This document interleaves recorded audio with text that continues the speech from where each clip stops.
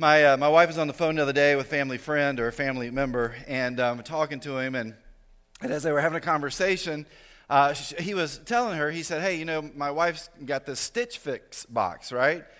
Try to say that real fast 5 times. It's not pretty, but this is a box where you get online, you say, hey, this is the kind of clothing I like, this is how old I am, all these kind of stuff and criteria. Then they send you this box of clothes, and they say, try them on. Anything you like, keep, pay for it. Anything you don't, send it back to us. You don't have to pay for it.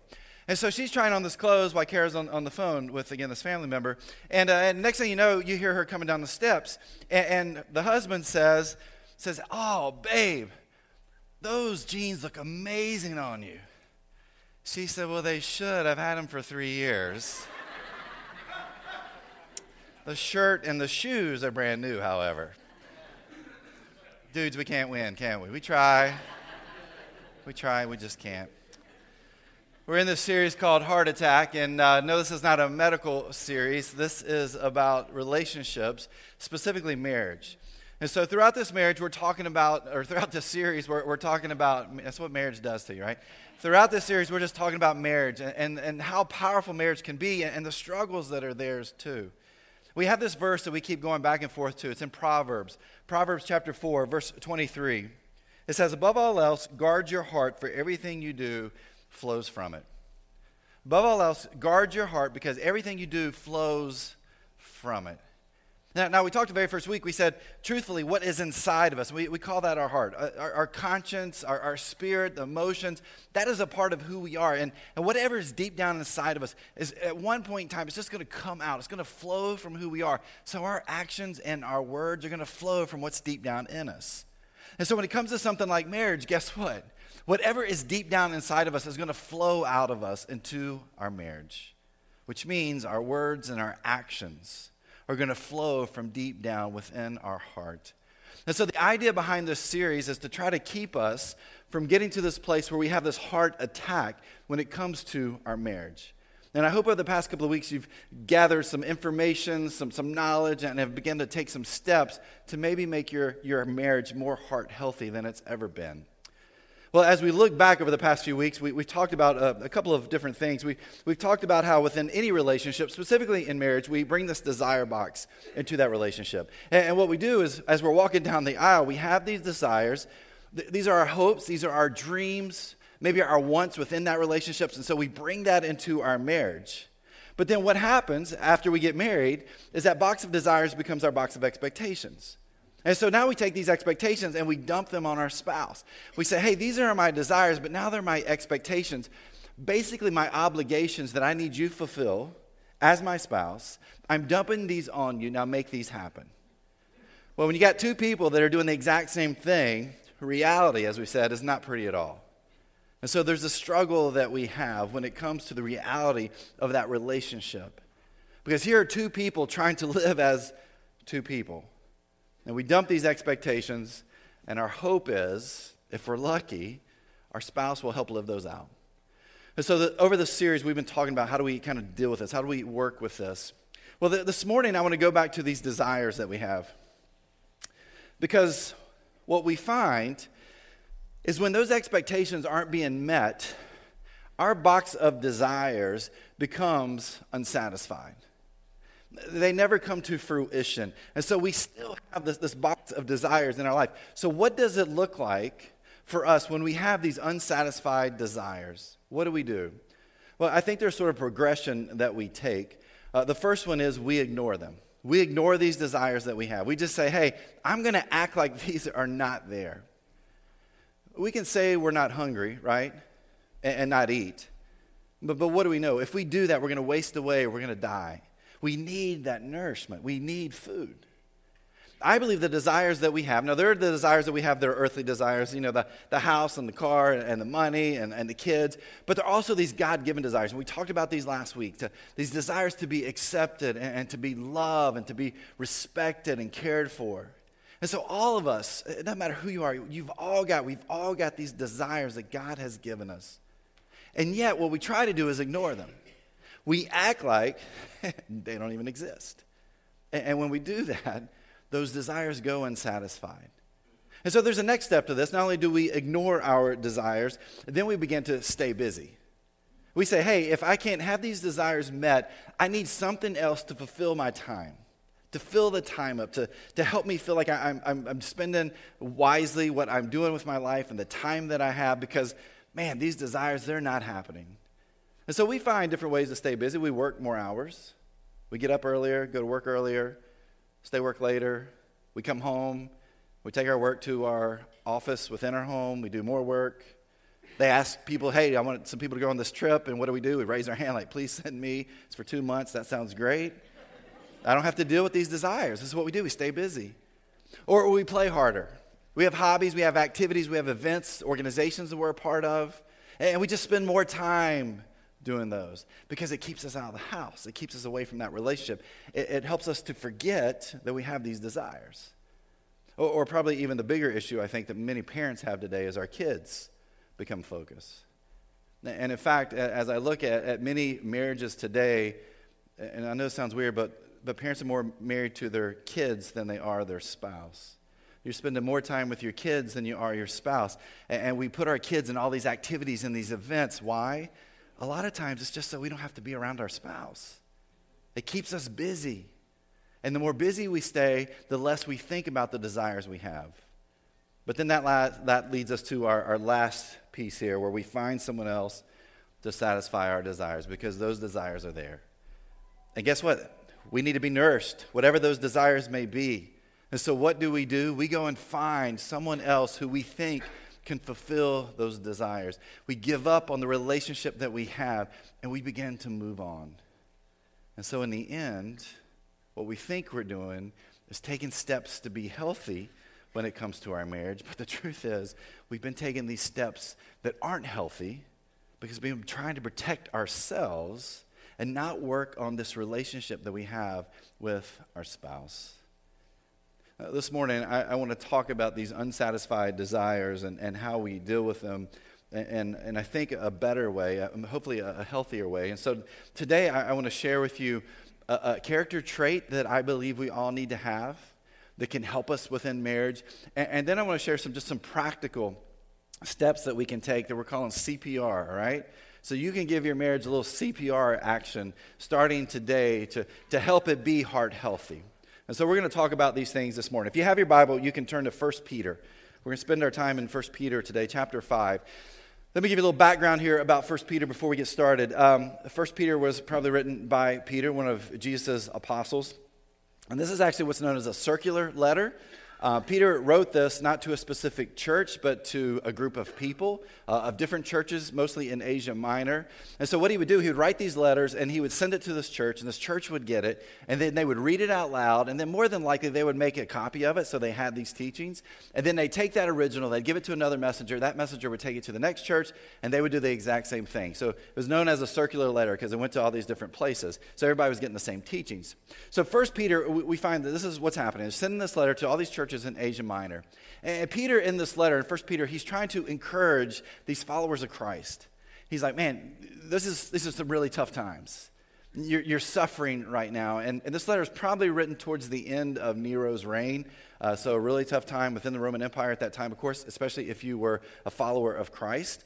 And so not only is he saying, hey, I'm going to encourage you during this suffering, here's what else you need to do. I need you to trust in God. Put your faith, put your trust in God. I know it's hard, but it's important that you do this. And so here in 1 Peter chapter 5, we read some of the words that are shared with these different churches. 1 Peter 5, starting with 5, and we're actually starting with what we call 5b, okay? I'll explain that in a second. So in the middle of the verse there, it says, all of you, clothe yourselves with humility toward one another, because God opposes the proud but shows favor to the humble. This is actually a bad separation of themes within the book of Peter. When they went through and they were deciding, hey, how do we kind of separate this? Let me go back a second. In 1551, what we did, we added chapters and verses to Scripture. Peter didn't write this and put his own chapters and Scripture or verses in. It's not the way it worked. But in 1551, somebody said, hey, let's make it easier for us to find this. And so that's where the chapters and verses come from. And so as they were translating the Greek, they didn't translate this very well because at the very beginning of chapter 5, it's talking about leadership in the church. And then all of a sudden, it's like it's changed themes in the middle of this paragraph to relationships. So what's going on here? The reality is they didn't separate it in the right place. This should be a whole new idea, a whole new theme, a whole new paragraph. But as we look at chapter 5 here, verse 5, 5b here, Peter says, all of you clothe yourselves with humility. He doesn't say some of you. He doesn't say just a group of you. He says all of you. Clothe yourselves with humility. Practice humility towards one another. In Philippians chapter 2, Paul writes these words, do nothing out of selfish ambition or vain conceit. Rather, in humility, value others above yourselves, not looking to your own interest, but each of you to the interest of the others. This is a great definition of what humility looks like. I mean, humility is this modest view of ourself, right? That we don't see ourselves better than anyone else. We actually even kind of put ourselves on a lower level. It's like we're a servant to those around us. I think about humility for a moment, and I wonder, what would it look like in our culture today if more people were humble? Think about where we live, right? This area of the country. What would happen in a place like this if more people in leadership, within our government, within our political system, within our military, within our businesses, within our churches, we were more humble. We were more humble about who we are. It's a struggle that I think so many of us have. And we see it all around us every single day. What would happen in our world if more people were humble? What would happen in our relationships if more of us were humble? Think about what would happen in our marriages if humility was a trait that we carried within us. It's hard to be humble. But here we have Peter and Paul that are both saying, hey, humility is so important. In Greek mythology, there's a story of this really handsome, beautiful young man, and he's walking around one day, and he's in love, but he's not in love with someone else, he's in love with himself. And so he sees this pool of water, and as he looks in it, he sees this reflection of himself, and he can't stop looking at himself in this reflection. And in fact, he does it so long, he just wastes away, and he dies. You're probably familiar with the story. It's Narcissus. This is an area of the country where we have many, many narcissists, right? Some of us may even be in this room today. But when we think about narcissism, it's this love of self. This is this love of who I am. It's that the world is here for me and not me for the world. Which, if you think about it, is so different than humility. But here's the truth. Every single one of us in this place today has some narcissism. Think about it. Are there things about yourself that are more important than anybody else? Maybe stature at work. You're looking for that promotion to leapfrog those other people. Or here's even a better way to look at it. When it comes to marriage, what's in the expectation box that we have? What's that about? That's about one thing. That's about me. This is what I expect you to do for me. And so truthfully, if we really are honest with ourselves in this expectation box, there's all kinds of narcissism. And you and I, we bring this into these relationships. And yet here's Peter, and Peter's saying, no. Don't clothe yourself in narcissism. Clothe yourself in humility. But notice there, he says clothe yourself. He doesn't say put on the shoes of humility or the belt of humility. He says clothe yourself, your whole body. Make humility a part of who you are on a day-to-day basis. Let go of those expectations. Let go of that narcissism and put others ahead of yourself. And then Peter says this in verse 6. He says, humble yourselves, therefore, under God's mighty hand, that he may lift you up in due time. Peter basically gives us some steps here that we can take, or what can happen if we take specific actions. If we look here, there's an action that we are asked to do. Peter says, humble yourselves under God, which means your number one priority, my number one priority in my relationships need to be to put God first. That's it. Focus on Jesus. Make that central to everything in my life. Make Jesus who I follow. Make God the leader of my life. And the way I do that is by humbling myself before God and saying, hey, God, I'm here to follow you. Some of us, we've got that. We understand that. We live that out. And then for others of us, we struggle with that. And for maybe a few of us, we're in that place right now. We're trying to figure that piece out. What does it look like for us to humble ourselves? It's one of the reasons we talk about baptism here at The Journey. It's one of the steps that we take in our spiritual journey. And maybe you've been following Christ for a while and you're at the place of like, hey, I truly want to take this next step. And maybe for others, you're like, man, I need to do that now. I want to be all in. And so baptism is a big step that we take in that spiritual journey. And if that's the place that you're in today, we'd love for you to take that connection card in front of you and put your name and information on it and mark, I want to be baptized. We'll just sit down and have a conversation. You don't have to jump into the water yet, but we can talk about it. Why? This is a way that we show this humbleness to God. And we humble ourselves under God's leadership. And so Peter says the first thing is, let God be the leader of your life. But then there's a response that God gives us, and that response is God will lift you up, which I think means that there's hope for our marriages. There's hope for the narcissism that we carry within the relationship that we have. There's blessings that God wants to send our way. Now, what do they look like? I don't know. Maybe they're physical in some way. Maybe they're spiritual blessings. Maybe the struggle we have with marriage is just to bring us closer to God. Maybe it's something that happens way down the road, years and years from now. Maybe it's something that happens in the next life. We don't know. But what we do know is that Peter says our first step is to humble ourselves and to humble ourselves under God's leadership. And if we do that, God will then bless us. God will lift us up. And then we have a time frame. It says God will lift you up in due time. I love Bible stuff because this is one of those church answers, all right? Like we want to know, hey, so you're talking about like 2 weeks, God? 2 months? I might have 2 years. Peter's like, in due time. That can mean in due time. We don't know. But what we do know from looking at this is that Peter says God will do something at some point in time. If we humble ourselves under the leadership of God, God will lift us up. God will bless us. So that doesn't mean you hear something today, you apply it on Monday, and on Tuesday your marriage is perfect, right? We wish that would be awesome. But what we know is it takes time. And God's time is not like our time. And so whatever God's time is, it means that you and I have the responsibility of being humble under God's leadership. And let God lead us forward. And whatever we may be facing within our marriage. Now, some of you in here are like, sounds great, but you don't know my marriage. And you don't know my spouse. And you don't know what we're going through. And you know what? That is so true. And then that's why I think Peter writes these words in verse 7. Here's what he says. He says, cast all your anxiety on him. Verse 7 here actually wasn't a brand new sentence. It was a part of verse 6. So it was actually sort of a run-along sentence there. It all went together. But as he says, cast all your anxiety on him. Cast means to throw, okay?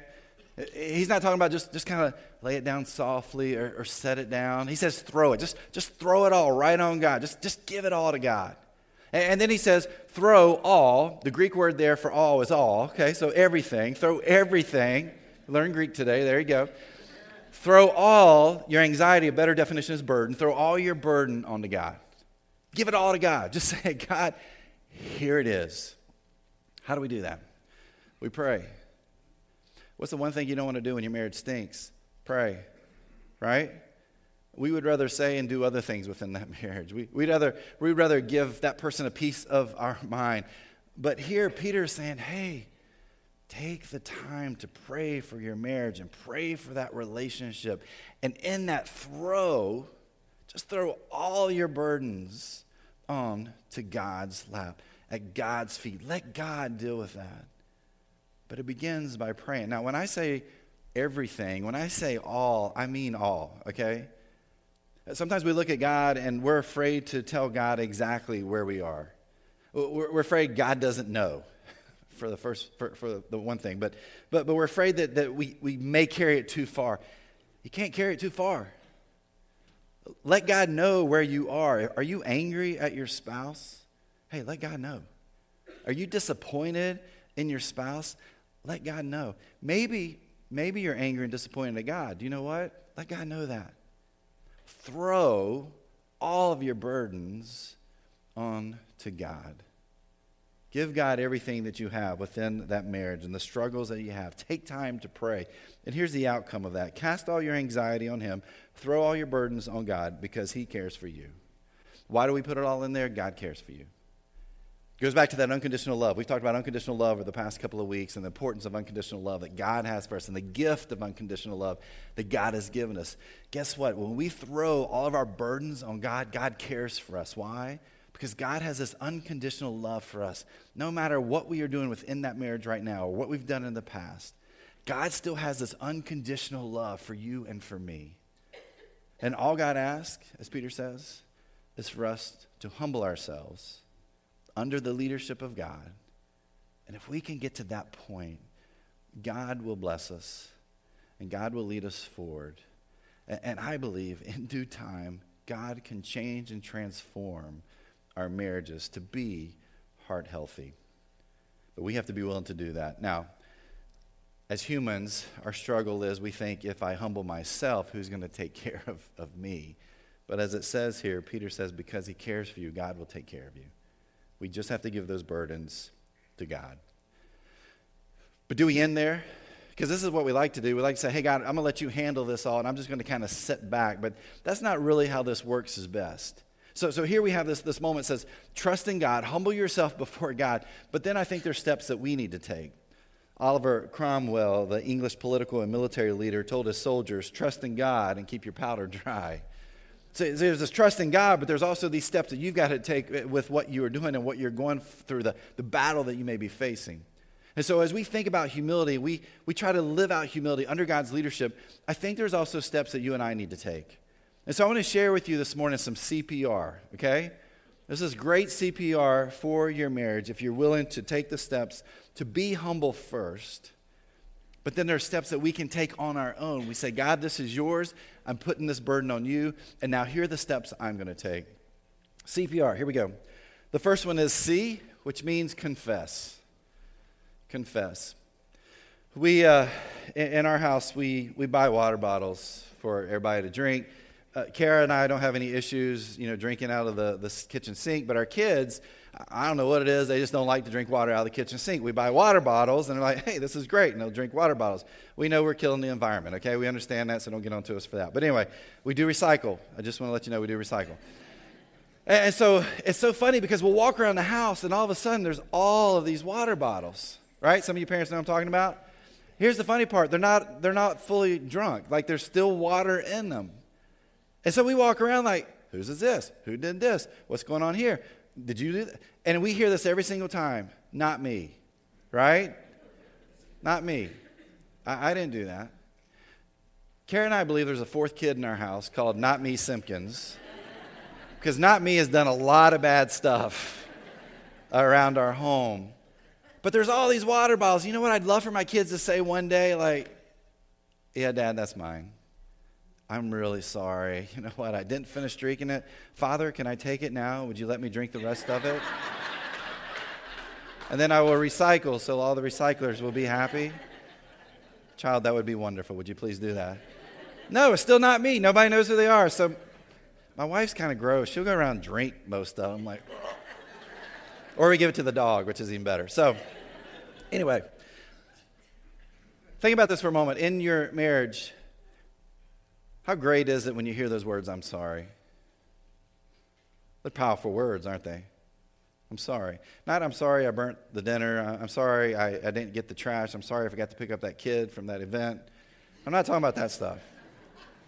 I'm talking about those truly deep I'm sorries.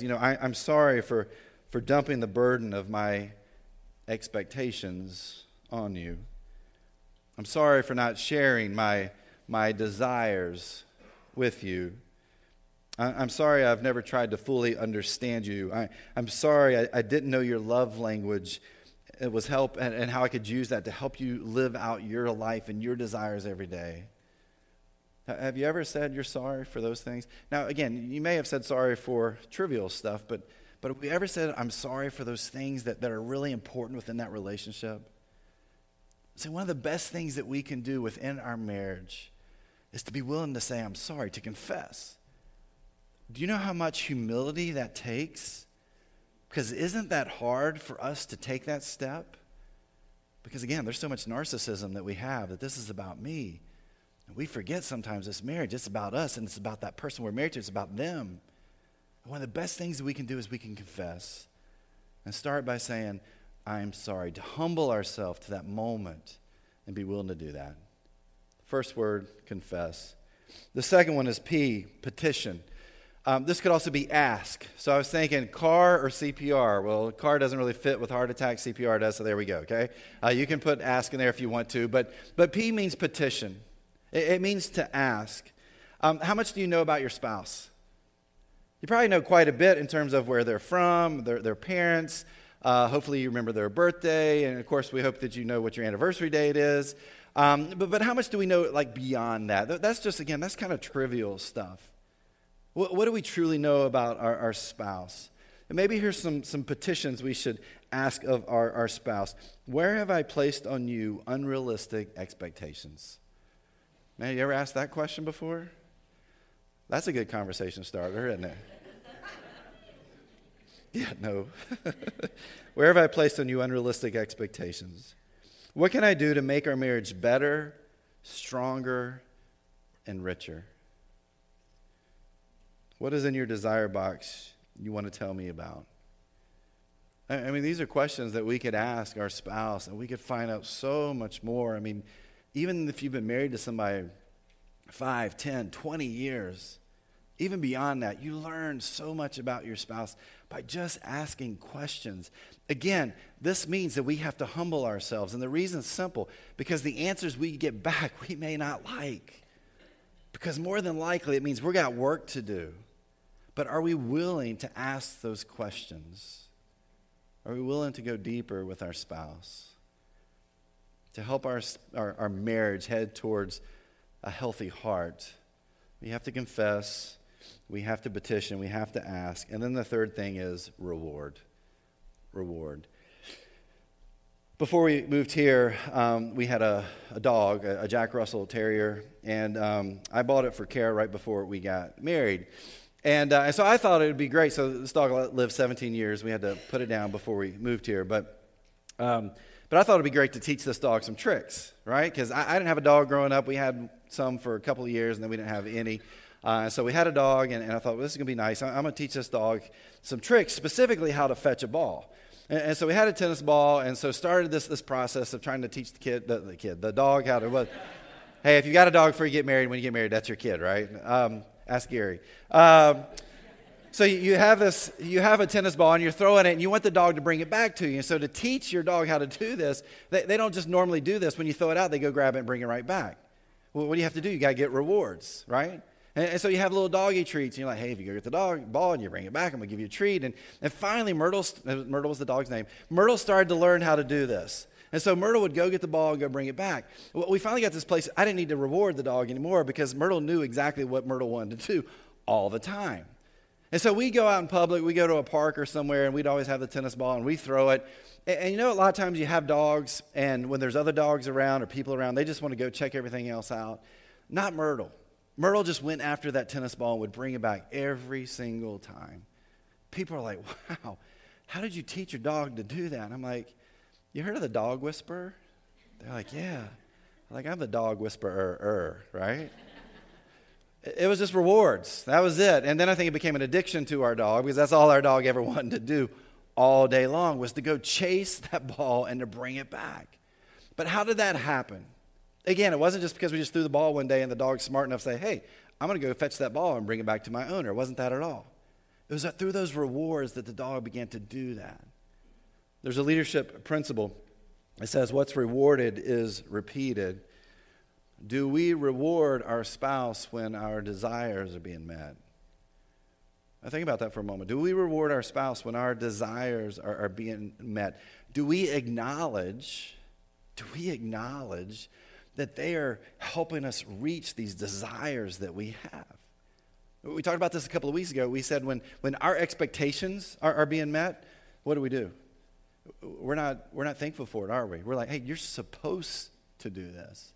So what happens when we begin to actually help our spouse live out these desires, and they're helping us live out our own desires. Do we acknowledge that?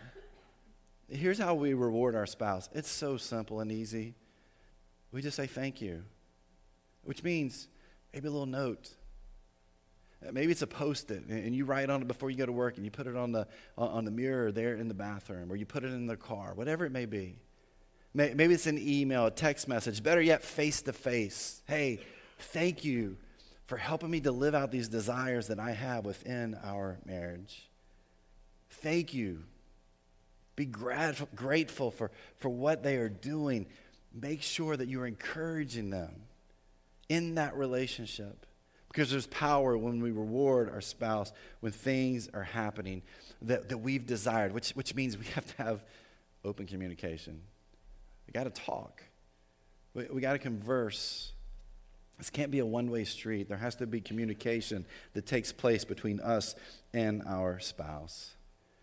I'll tell you another great way to do this. We talked about the 5 love languages the very first week. Knowing your love language and knowing your spouse's love language is so important. Because when they are living out your desires, one of the best things that we can do is to know that love language and begin to express that love language towards them. Man, you're talking about something powerful within your relationship. That's a reward that continues to give over and over and over again. For us to get to those places, though, we have to start by humbling ourselves. By being people that are humble, by humbling ourselves under God's leadership and saying, God, I want you to lead me forward in this. Right now, I am struggling. I am hurting. This marriage is tough. But God, I'm going to humble myself to you. And I'm going to let you lead me, God, through this. I'm going to give you all the burden that I have. I'm going to let you carry that. And while that's going on, I'm going to start to take these other steps myself. I'm going to give my marriage CPR. And I'm going to see, God, what you can do with that. Even if you're looking at your marriage right now and you're saying, hey, our marriage is actually pretty good. You know what? Are you still humbling yourself? Because we can kind of fake ourselves out by saying, hey, I'm good, but in reality we're not. But if we are in a good place, are we still being humble under God? Are we allowing God to lead us? And are we still having these conversations with our spouse to make sure we truly understand who they are and where they're coming from?